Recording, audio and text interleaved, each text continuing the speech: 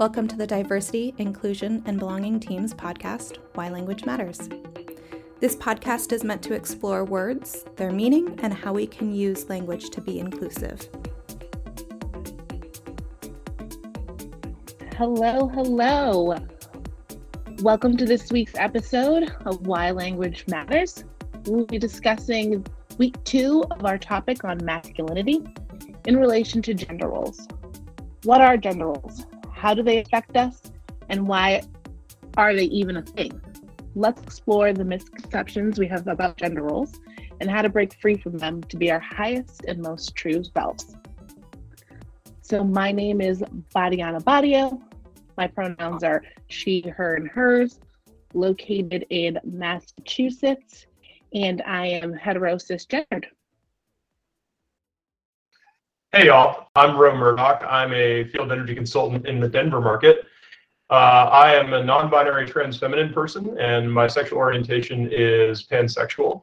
And yeah, excited to dive into this conversation. I'm Marcus Accord. My pronouns are he, him, and his. I lead our diversity, inclusion, and belonging team here at Sunrun. I am a cisgender heterosexual male, and I'm based out of Fort Myers, Florida. Hi, I'm Fish Holder. I'm a senior sales ops analyst at Sunrun. I use they, them, theirs, and he, him, his pronouns. I'm based in Bluffdale, just 15 minutes south of Salt Lake City, Utah. I identify as a genderqueer man, and I am gay. Hey, everybody. My name is Joel Guzman. I'm a senior manager for our customer journey support team. My pronouns are he, him, and his. And I am located in Denver, Colorado. I am a cisgender heterosexual male. Thank you.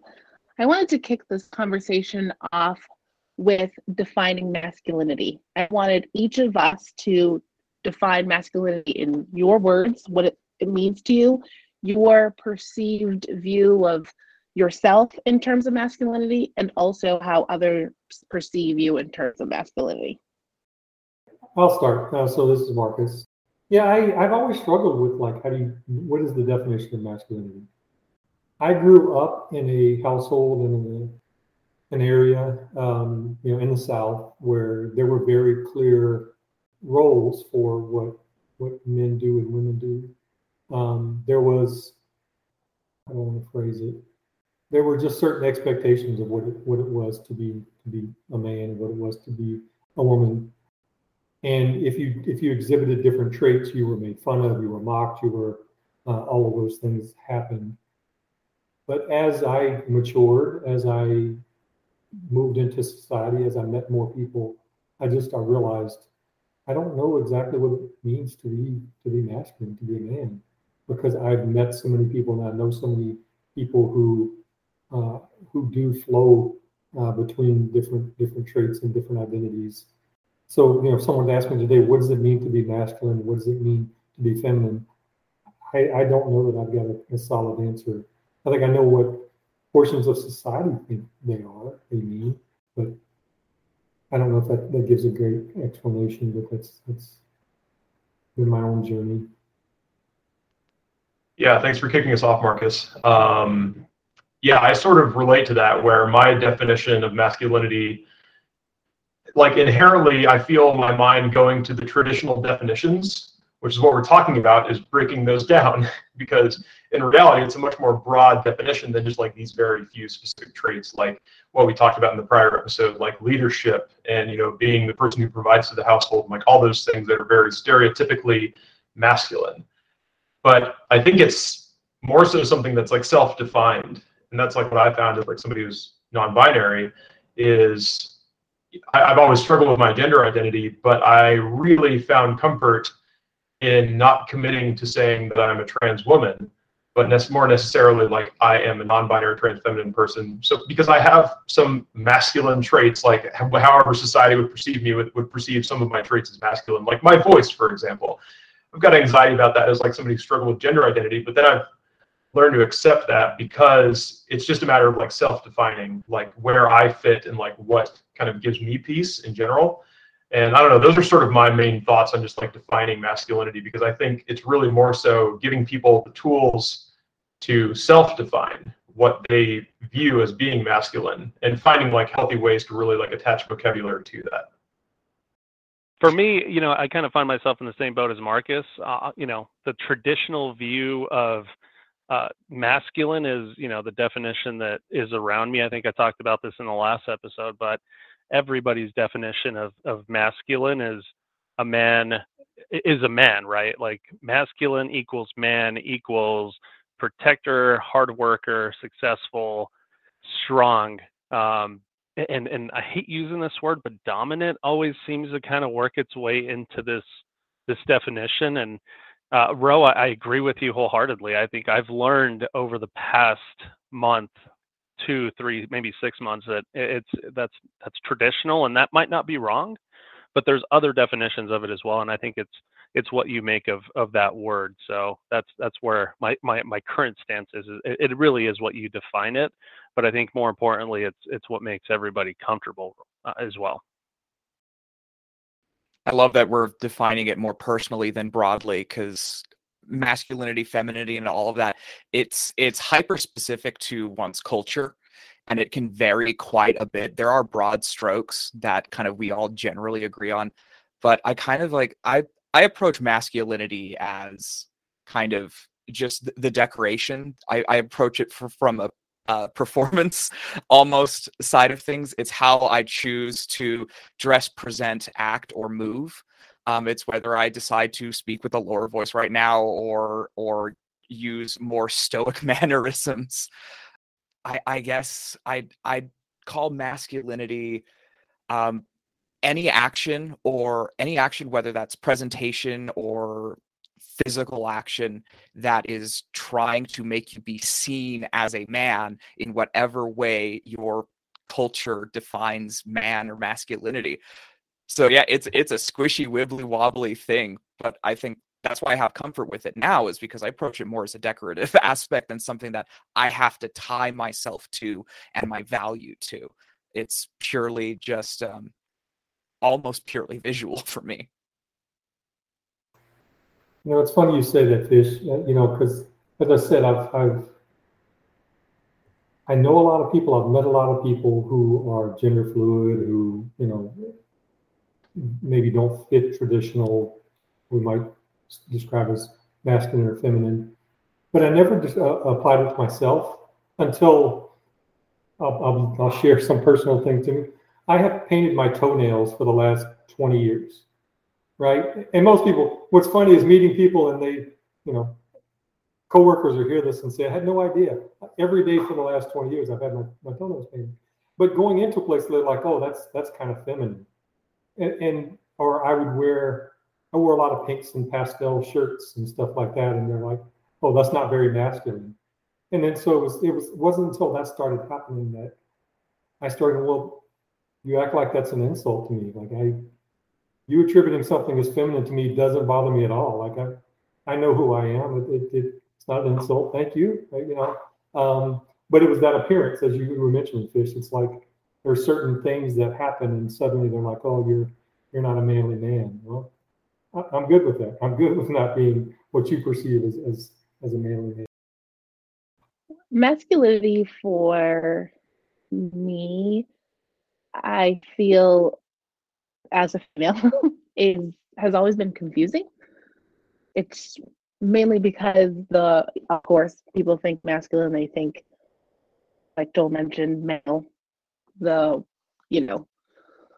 a female, meant to, encourage emotional conversations, be the listener, but at the same time, there's also, societal stereotypes around being a Black female and assigning like a masculine traits to Black feminism. So I've always tried to find the balance of being feminine, but also still owning the masculine side of me without compromising my femininity. And so that was what I've been always grappling with, just like trying to find that balance of not being overly masculine, because that's what society expects of me being with my skin tone and my color, and then also but still wanting to be seen as a woman and, be feminine and soft and not perceived as aggressive or angry or any of the other stereotypes associated with supposed masculine perceptions. Marcus, I think you made an interesting point just about painting your nails. I think we all, and maybe I'm not to speak for everybody, but I think there's always internalized like homophobia with that as well. I've shaved my arms since high school. Partially it was, because I didn't like hairy arms, and that was always seen as a feminine thing, right? I always had to explain to my friends that, oh, you shave your arms, like, why do you do that? And it's like, well, why not? Like, there's this question of like your sexuality in something so simple and meaningless that, it's always kind of been, interesting. I think there's also, crossing your legs is seen that way, having nice hair, being calm, being sensitive sometimes. I think a lot of those things are perceived as feminine traits, and oftentimes, like in society, I think they're used against you. You're oftentimes cut down by that, and I think that's also one of the pieces that a lot of men struggle with. And part of the reason we don't do these things is you're afraid of how you're going to be perceived by the world. You paint your nails, big deal. Who cares? It shouldn't mean that you're either more manly or more feminine. It's just kind of silly, I think. But this really prompts a thought for me. Recently, I came across a post online, and this is like somebody in the queer community that makes some pretty good content that I follow for a long time. It's just always educational about like a specific topic. And essentially, this one was talking about the meme, for lack of a better term, that's around being somebody who is like traditionally masculine. So like, for example, like there's a bumper sticker that's been going around online that says, "No airbags, we die like real men."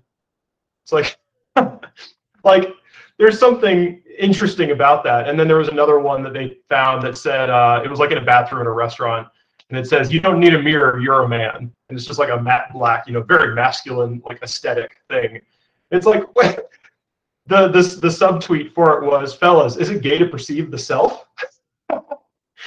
And it's like, those are really interesting points of conversation, though, because like, why is this so baked into our society where you can't self-define what masculinity is, and you're criticized, or like, in this example, called gay because you wear a seatbelt, or look at yourself in the mirror, or paint your toenails, or whatever, but it's all an extension of that self-definition. And then they made a comment, you wouldn't be so worried about looking or sounding gay if you didn't view being gay as a negative thing. So tying back to Joel's mention of internalized homophobia.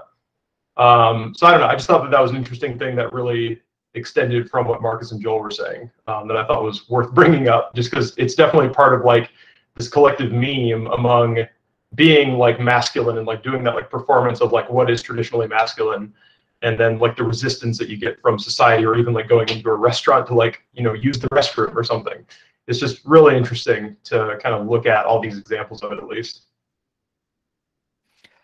Yeah, just piggybacking off of all of that, we see like gender in general kind of being used as like a totem pole or like a measuring stick to determine whether or not you fit in within a particular subculture. And Badiana, like you brought up, it's like there are times where you have to make sure that you balance your femininity, because it might not be respected in certain circles. So you have to code switch within certain groups, and men do this quite aggressively, I mean, for lack of a better term, but also kind of hilariously. It's like when you're out with the bros, wow, that sounds hilarious coming from me, but like, if you're going out to a sports bar and you're going there and you're having a party, it gets loud, it gets raucous, and it becomes the roughhousing kind of fun, like that kind of atmosphere, and it becomes that kind of measuring stick where it's like, are you fit? Are you presenting? Are you behaving masculine enough according to this microculture of masculinity in order to fit in? But what I think we've all found, I mean, over years, over months, like the more comfortable you become with understanding that it is like these are choices that you make in order to present, like the easier it is for you to kind of identify as like, well, perhaps it's like, I wear acrylic nails. That is definitely not seen as particularly masculine, but I don't see that as any threat to what I value in my masculine presentation. Which frankly, I kind of don't care too much about my personal masculine presentation. I'm happy for you to see me however I am. I've already been kicked out of plenty of masculine circles for being gay. And that kind of like gets into the internalized homophobia of it all. Is like so much of it when I was growing up, and I grew up Mormon in a very like kind of straight-laced community. Everything about masculinity was kind of about proving to other men that you weren't gay. And I kind of found that, and like, of course that like messes you up when you're growing up, but eventually I think that's why for me now I approach it with such a performative aspect. Is this like I'm already accused of the greatest sin against masculinity, accused and convicted. So nothing I do to the people who are trying to be masculine to prove that they're not gay is ever going to raise me up in their measuring, however they're measuring me. So I just like divorce myself from that conversation and change the subject.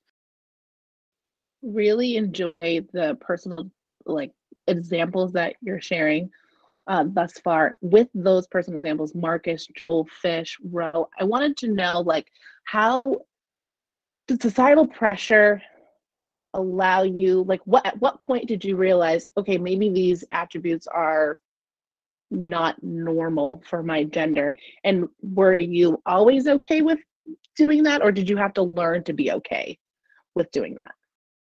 For me, I think it's just when I became aware of, just hyper aware of what other people were going through is when it started to hit me. Like it was in the military. It was in the military where you saw people putting on these masks or trying to take on these roles as being tougher, being more masculine, or women in the military who would, trying to be hard to be one of the bros and being, masculine, but then you'd see them outside of uniform and trying to be super feminine because, they were forced into being, sort of that masculine role in the military.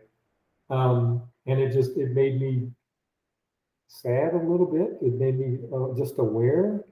But I think I've always had my own self-confidence, and I know who I am. I'm not going to, let anything like that pressure me. So as I started to do things or hang out at gay clubs with friends, and people are like, oh my God, are you worried people are going to think you're gay? Like, I don't really care if they think I am or not. It doesn't, I know who I am. It's my own self-confidence. So, I don't know that there was a point. It was just kind of that gradual, I want other people to be themselves and I'm going to be myself. So, I don't know if there was a specific point in time. It's just kind of the more I matured, I guess, would be the answer. Yeah, I was gonna jump in there to echo what Fish said of having to divorce yourself from that conversation. For myself, growing up, one of my best friends, I mean, we used to hang out every day. He came out of the closet in like middle school, and a lot of my friends, because I hung out with him, associated me as being gay as well, and I felt like I had to spend the rest of my like middle school / high school years like trying to prove that I wasn't gay. And for a long time, I think that kind of haunted me. I never really made amends with my good friend. I mean, he was one of my best friends at the time, and I think I really struggled with that. And my community and my society at the time was very, again, you were looked down on if you were feminine, and so I had to prove myself as a strong man, and it was a conflict. It was years of conflict of trying to understand that. But it wasn't until I think I got my first job, I was working at a bank, and that's where I learned to, kind of lean into my feminine traits of being, just honest and listening and just being a little bit more quiet, I think, and sensitive. I think were traits that I oftentimes gravitated towards, and it actually made me a better manager. Listening to people, I think, has been one of my strongest suits, as odd as that sounds. And, again, that would have been something that would have been looked down as gay before. So, yeah, it's interesting, but I think that's around the time that I learned to find comfort and confidence in myself was, around the first job. Officially, I'm going to call it a career, because I worked through high school too, but they were just, jobs to get by. I'm trying to think of like one individual moment where I had to like have a for lack of a better phrase, come to Jesus moment about what I was doing and if it was going to be perceived as masculine or feminine. It's like it happened so much growing up. I used to be a competitive ballroom dancer, and in that world, you're literally given points for how masculine you're presenting if you are leading the couple. And so there were moments where like certain flourishes that I did in cha-cha or rumba where it seemed as like it's like too feminine. So and that gave me insane body dysmorphia, just thinking like I can't move the way that other men do, even though I have a male body. Why aren't I moving like this? And like that's just like one like little example. And I had to learn to kind of embrace my body, how it moves naturally, my own mannerisms, and kind of accept them for what they are and not be ashamed of them. And that allowed me to kind of like bit by piece kind of expand my gender expression. When I first came out, I was very much like, I may be gay, but I'm not that gay. Because like Mormon, I grew up in a very like, my example of masculinity was the traditional family where I had a husband and a wife. And even when I first came out, what was considered really appropriate was I can be gay, that's fine. I still need to get married and have kids. Because that's what I need to do. I need to get married to a woman and be a father figure. And it took years to kind of free myself of that and realize that I can not only be gay and find what that means for myself, but also I can express my femininity and enjoy it. I got my ears pierced, and that was like a huge revelation to me. It's like, oh, I can wear jewelry. I can wear dangly earrings like I always wanted to. And I envied all of the girls around me who could wear these fabulous, like glistening rocks. And I had punk rock friends around me who had like huge safety pins through their ears and were wearing eyeliner in this really kind of gender neutral way that I envied so much. And I mean, with every single one of those steps, you kind of have to, like, I've had to realize, like, why am I tentative about doing this thing that I obviously deeply want to do? And it was because I was afraid of how my culture around me would receive me, or I was ashamed about, honestly, some of the ways that I would react to that when I'm trying to fit into masculine culture. I'd have to, like, kind of put down on anyone who presented feminine around me. And so I had to get over that shame and get over that fear. It's funny you mentioned earrings. It reminds me, I was 16 and I was the first guy in my school to get his ear pierced. And it was a big deal. I actually ended up getting in a fight with my football coach because he said I couldn't play if I had my ear pierced. But it was also, I'll show my age, but back then you wear an earring in your left ear because if you wore it in your right ear, that meant you were gay. And so it was only one ear. But it wasn't long after that I got both my ears pierced. I'm like, this is dumb. Why do I only have one ear pierced? And so for most of my 20s, I had both of my ears pierced. But it just makes me realize how dumb that was. If it's in one ear, it means this thing. If it's in the other, it means this. Just absurd. So for most of my 20s, I had both my ears pierced, and it just reminded me about that. It's the weird cultural things that we follow. Yeah, I mean, my experience with just sort of understanding my own definition within society was definitely like a long thread that I pulled on, and then really started to like embrace it like over the pandemic, just after like all that forced introspection during the pandemic. Well, we're still in the pandemic, but like the pandemic of 2020 at least. But yeah, I mean, back to what Fish was saying, Fish mentioned just punk culture in general, and that was also my kind of first connection to gender nonconformity, because punk culture is queer culture, pretty much. Like those Venn diagrams do really align with each other. And I think that's why I always gravitated towards that group of people in general, because it's so much about resisting like what you're told to think that you are. And like that is what being punk is. And now it's like really extended out into like gender identity and things like that too, where we have all these definitions that are like trying to pushed onto us rather. And all these boxes that we try to fit within. Like growing up in the South, there's definitely like very aggressive boxes that you're being pushed into all the time. But yeah, it just takes, over time, you start to kind of whittle away at that perception of things. And eventually just, from my own experience, at least, I started to kind of break out of that, especially recently. But yeah, it's just over time, like I can definitely identify those threads that I pulled on just as I encountered more and more people that were trying to like live authentically within whatever environment that they were in, at least. Awesome. So Fish mentioned religion, and I know that religion seems to be, interlaced in American culture. So I wanted to know if anyone else had experiences with religion having an impact on allowing themselves to be their authentic selves, or having to overcome like religious constraints and being able to be who they truly want to be. I could step in on this one. I grew up Catholic. My mom to this day is upset that I'm not Catholic and that I don't really follow. Frankly, I don't follow any religions. I'm pretty accepting to all. I do my research. I read a lot of books, just in religion in general, and that for me, I think, is part of the reason why I really struggled with my best friend growing up being gay. Was my parents taught me that that's per the Bible, it's not allowed. It's looked down upon. It was like this, kind of just a line, I guess, that was in the Bible that indicated it wasn't acceptable. And so when that happened, and my only reaction to that was separate and, deny, you were never a friend. And it was a very difficult thing for me. So yes, religion definitely played a big role, I think, in my household, especially with any sort of sexuality, even talking about it in general, like sexuality based off, like you don't have that conversation with religion either. So, for us, it was oftentimes like a secret is kind of how it was approached in our household. Anything that was sexual was like, you don't talk about it. You don't talk to your parents about it. That's kind of my history with that. So.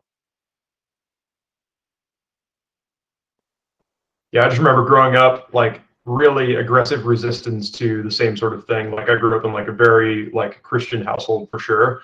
And yeah, just like the aversion to talking about anything sexually. I remember 7th grade, something like that.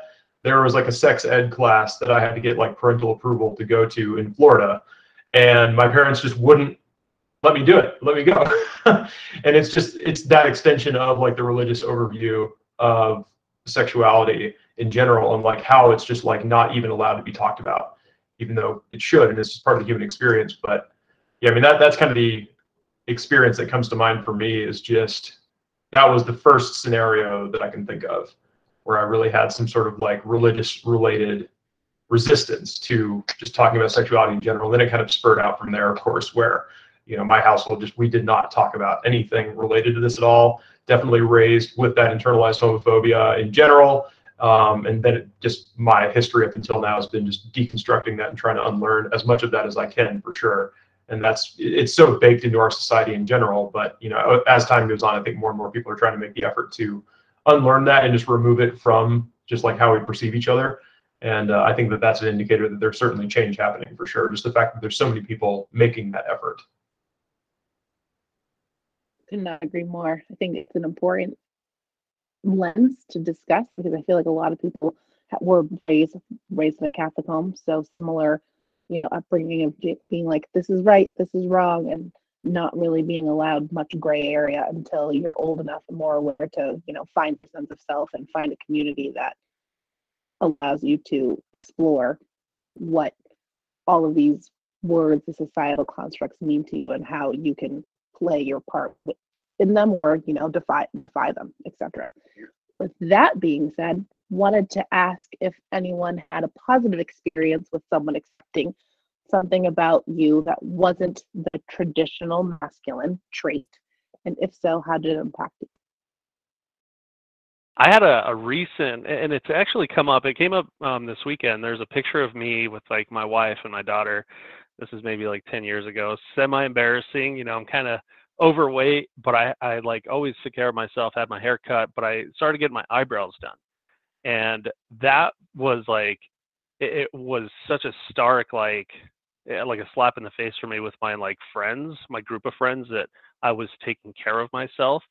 But it wasn't until, I think not necessarily grown out of my group of friends, but just kind of meeting new people, that I started to get like compliments about it. And it was like, oh, I've never met a man that like, you're the first guy I've ever seen to like take care of yourself and take care of your eyebrows. And for me, that was like, it was strange. I didn't know how to take that as a compliment because I was so used to the opposite, where I was just met with friction, met with, internalized homophobia that, hey, why are you doing this? That only women should look like, only women are supposed to look good. Only women are supposed to take care of their eyebrows. But it was, again, when I started meeting new people, that it was like, oh, wow, you're a handsome man, right? You take care of yourself. And that was in turn for me, it was more of a compliment, and I started doing it more. But that's my experience with it. Was initially it was all negative, and it changed over time. I think a lot more, it became either cool or more men started to do it. I don't know, but yeah, that's one example. Yeah, that question, I'm reminded of a conversation I actually had with a customer on Saturday. So recently, just a few days ago, I met with a customer and her wife. They're both members of the elder queer community, for lack of a better way to describe. But yeah, super nice people. Really had a pleasant conversation with them. And then towards the end of it, we started getting into an actual conversation that wasn't solar or anything like that. And it was just a more human conversation, just about our experiences and some of their experiences growing up and coming out and all the internalization that they had to deal with, everything like that. And then I started talking about some of my background too with them. And then I brought up the comment about just my voice and how it's traditionally masculine sounding. But it doesn't align, for context, it doesn't align with how I present myself in the way of how people would assume that I would sound, for example. But they were super receptive to it because they hadn't really thought about something from that perspective before. But I just had a really pleasant conversation with them where they were like, yeah, no, you're right. It's just a matter of breaking down all these definitions of what is masculinity and what is femininity, and that self-definition thing that I keep bringing up. But it was just a really positive interaction that really gave me some degree of fulfillment. And yeah, 1 in every 3 customers that I meet with in this company definitely give me that sort of feeling, where they just want to, we just have that really human connection. And I'm not just there to educate them about solar. And it's always a really refreshing thing, especially when it's something that personal as a conversation like that. So that's the most recent example that I can think of. Yeah, I can't think of anything specific where someone's giving me a positive experience. It's, an appreciation quite often, thank you for being open, thank you for whatever, but nothing I can think of specific. I want to go back to something that Joel mentioned about, the eyebrows and taking care of yourself. Isn't it funny? Even in that case, we have to call it manscaping. You still have to put a manly kind of term to it. Now, people will still mock manscaping as if it's feminine, right? It's still, but we can't just say we're taking care of our bodies. We can't say we're self-care. That's somehow not masculine enough to say it's self-care. I need to call it manscaping to add a masculine name to it. That's just that was funny to me as I was mentioning that. I've always got a kick out of this, but one of my friends recently got his eyebrows done, but the way he explained it to me was, hey, it's okay that my barber took care of it. My barber did it, right? And so had his wife done it, or had he done it himself, right? And so I questioned that. It was just hey, if I didn't go to a barber, does that make it any less cool? And so it turned into this conversation of well, I feel like I need to say barber so that I don't get criticized, because if my barber did it, then it's a manly thing. So funny you bring that up, Marcus, but totally agree.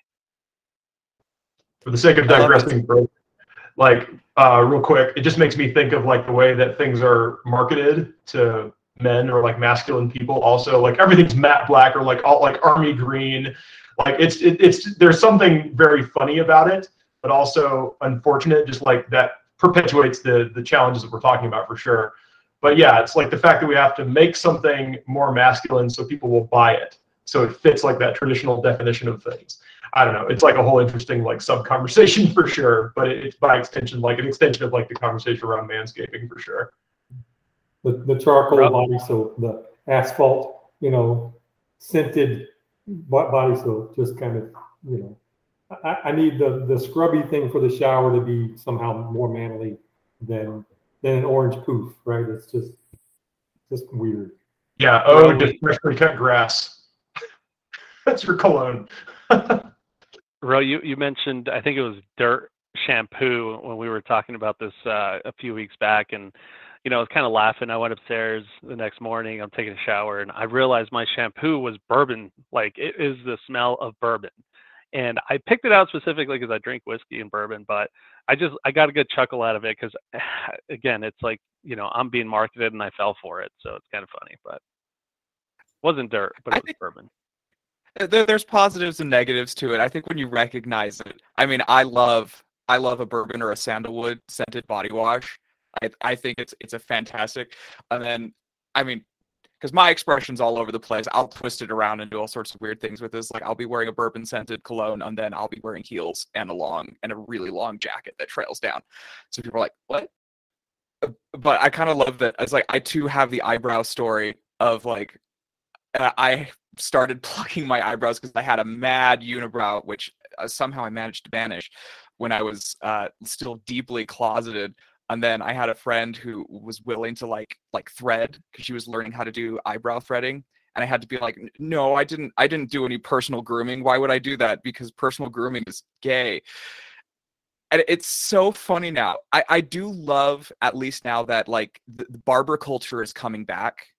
I love that like men being able to care for themselves and do nice things for themselves and pamper themselves can be seen as masculine. I would love for people to kind of take the next step. I kind of think of my brothers who are two very, very masculine, very straight guys who I've been able to kind of like coerce into be like, so you love getting your beard trimmed, you love going to a barber, having that level of pampering, come over to Lush. Let me show you some Lush products that are really good for beards. And kind of like introduce them that pampering doesn't have to just be the stuff that's explicitly marketed to them. And they've been able to kind of like open up their world to other types of self-care that just helps them relax or feel more confident. In regards to air quotes manscaping and men being able to embrace self-care, do you feel like there's strides in the right direction in that regard, or do you feel that we're kind of still stuck in this same, sort of patriarchal construct of men needing to smell a certain way? Certain things I know we're still joking like there's, dirt smelling shampoo, etc., but do you feel like there's any advances happening in regards to that? I think there's advances, but I think now more than ever, now that we're all in a more culturally educated spot than we were, we should understand, like, if you know why products are being marketed in a certain way, it allows you to like be more conscious about buying it. If the only reason you're buying a product is because it's exclusively marketed as like, this will pump up your masculinity, this will make you the envy of your bro friends, then you're kind of like falling back down the hole. But if you kind of see it as like, I drink bourbon and whiskey, I love the idea of whiskey scented body soap, or I go camping a lot, or I want to present the idea that I go camping a lot. Give me pine needle, forest whisper, whatever the concept is, because that's what I want. But so long as you're approaching that, so long as you're not doing what I used to do, which is I want to smell like peaches, but I don't want to be outed for smelling like peaches. That's where like the internal shame can be really self-destructive. But if you're willing to be like, no, I like this and I like this and I like that, and are able to be more open about it, I think that is incredibly positive. I agree, Fish. For me, I see this as like, it's your choice, right? I like floral smells. I've picked out candles at, TJ Maxx with my wife, and I'm like, you know what? This smells like amber and it's kind of girly, but I love the smell. I'm addicted to it. And like, I think we're self-defining what it is that, again, you shouldn't have to worry about smelling like peaches or smelling like dirt, right? It's whatever I think you choose to smell like. from a commercial standpoint, no, we haven't made any progress. I think marketing is always going to be that way. You're always going to see, the Axe commercials or the Old Spice ones, and I don't see that changing. And it just is. It is what it is, right? And I think we all see it for what it is. But that's my perspective on it. I think the moral of all this is just let yourself like things. Like if you feel confident because of something or a smell or whatever, like even if it is like bourbon scented, like nothing against bourbon scents, I appreciate those too, for sure.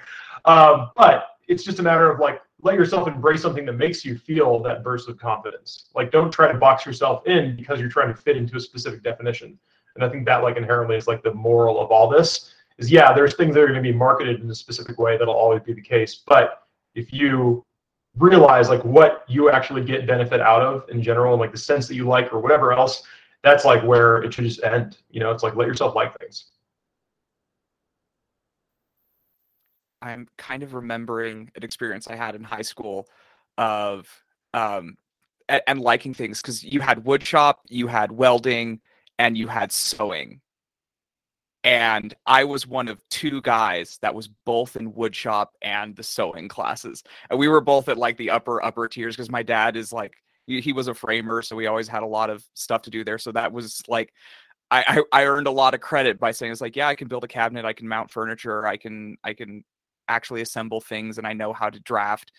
But I also love sewing, and I can repair your jacket that's been in ratty shape forever. Come here, buddy. Let's get that fixed.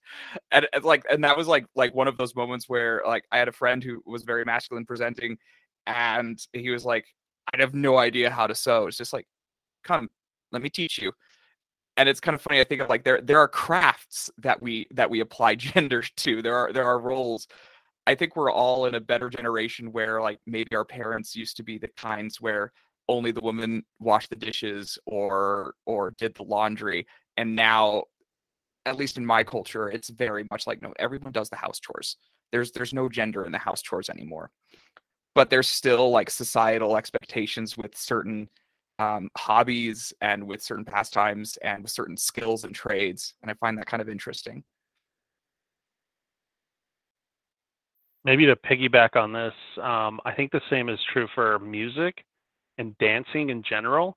I recently got the question of, hey, how come guys don't dance when it's like a group of the bros, right? Like you never see guys dancing with each other, like even in a circle. But from that topic, right, music, right? I think I've always had this challenge that I would like female singers, or I liked female songs, and I never saw that as, I always saw music as gender neutral.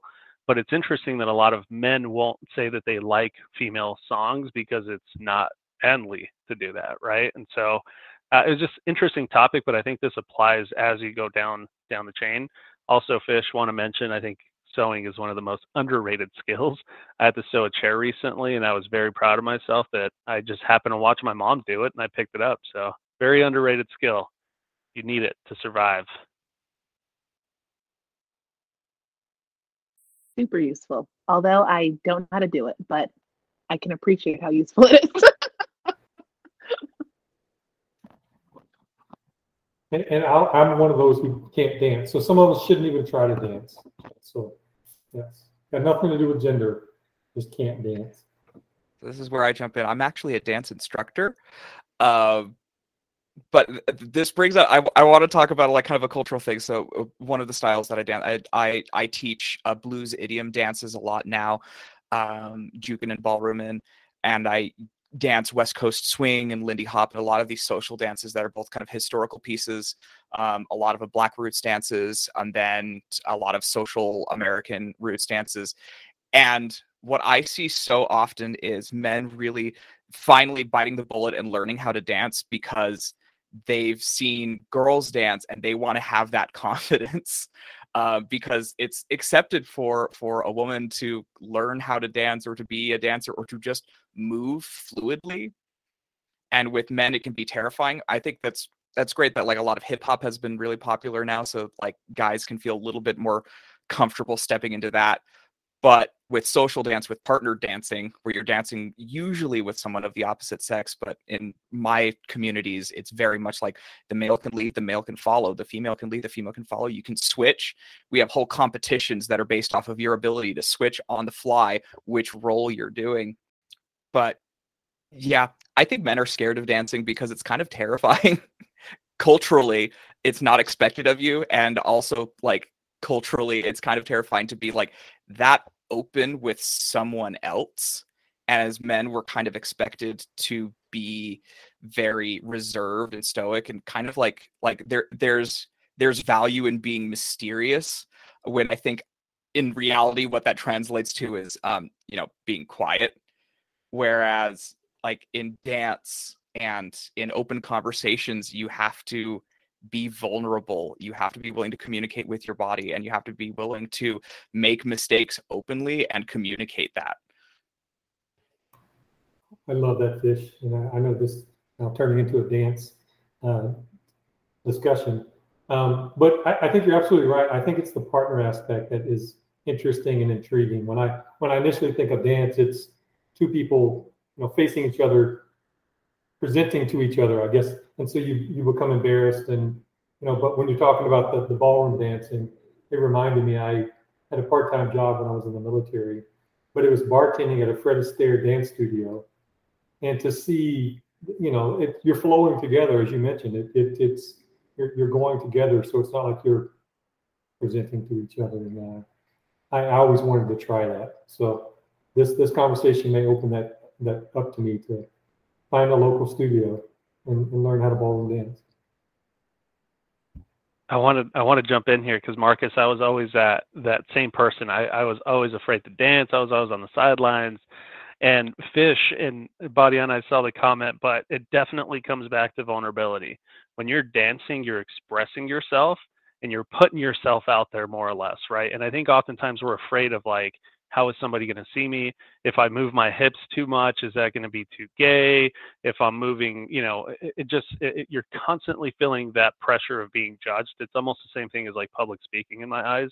But highly recommend you try some salsa or something that makes you like feel the music, right? I think for me, I don't know why, but I can dance a salsa fairly well. And it just is like, I feel comfortable doing it. But yeah, just wanted to touch on that, Fish. You hit it spot on. It's being vulnerable and expressing yourself and putting yourself out, like your emotions out there in physical form. It takes a lot, and it takes courage, I think, when you dance. So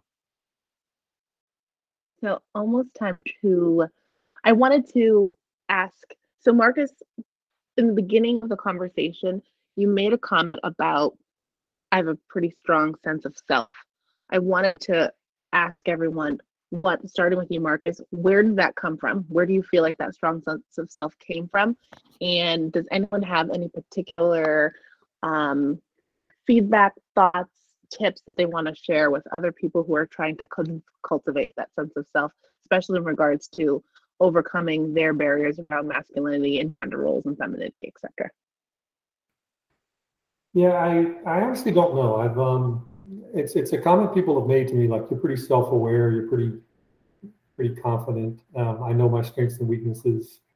I think it came from how I grew up. I felt like growing up, I was always kind of on my own. My parents were divorced. I kind of bounced back and forth between them. And so I think it just kind of raising myself. I had confidence for some reason. I don't know exactly where that came from. Yeah, I think it's just a matter of, like I was saying before, like, let yourself like things, like let yourself, like, just pull on the strings that feel comfortable in general, and don't worry too much about like the perception of others or society, because as you like experiment with something that is traditionally like not masculine, but you're going out in society and you feel the anxiety around that. Like, that's at least my experience. So just speaking from my own experience at the very least. The thing that I use to remind myself is like the judgment of others is just something that I'm projecting onto them. Like, in reality, those people are just stuck in their own heads and thinking about people judging them too for whatever sort of anxieties that they've got. So like, if you're nervous about like, the smells that you appreciate, or, the way that you want to dress, or if you want to paint your nails or whatever else, like anything that is resisting that definition of traditional masculinity, that you've got anxiety about. I think it's just a matter of like breaking down the fact that people are trapped in their own heads, feeling anxious about their own things. So, just live authentically in like whatever way that is defined for you, and just pull on the threads that you find comfort in. And I think that that's just like, where you can sort of stop. It's just like things that give you comfort and confidence are things you should probably engage in. And I think that that's kind of the end of it. I love that. I think for me, what was the most transformative thing was learning to recognize where my shame was and learning to release that, because I feel like everyone, there are traumas, there are things that can really impact your sense of self and make that really hard to find. But there are little nuggets of truth that like you identify with. And hopefully a lot of that is stuff that you don't have any shame built into. But if there are things that you appreciate that you have built-in shame about, learn to recognize what that is and learn to release it, because you will not be able to explore that side of yourself and celebrate yourself, your masculinity, your femininity, if that's important to you. You won't be able to explore those sides of yourself until you learn to recognize and release that shame. Hard to follow that up, Fish. 100% agree. I think for me, I'm going to take a different approach on this one. I learned to gain confidence in myself as I became a role model. I got into leadership, and I think for me, I started to kind of see these traits of kindness, generosity, self-humor, even sometimes. For me, those were the traits that I wanted to embody. And, again, some of those are feminine, some of them are masculine, but I think it comes back to what Rose said as well. Like, be your true self, don't hide in your shame, as Fish said. All of that, I think, is entirely, it's part of being human, right? There's no right answer for any of this. There's no one path. And I think nobody's wrong at the end of the day. I think that's where I get my confidence in, is like, hey, I'm going to figure this out in my way. And, you live in that. So I think my self-confidence started very young, but I think it started because of isolation. I was already like othered at a young age. I was raised in a very predominantly Caucasian town, so I was different.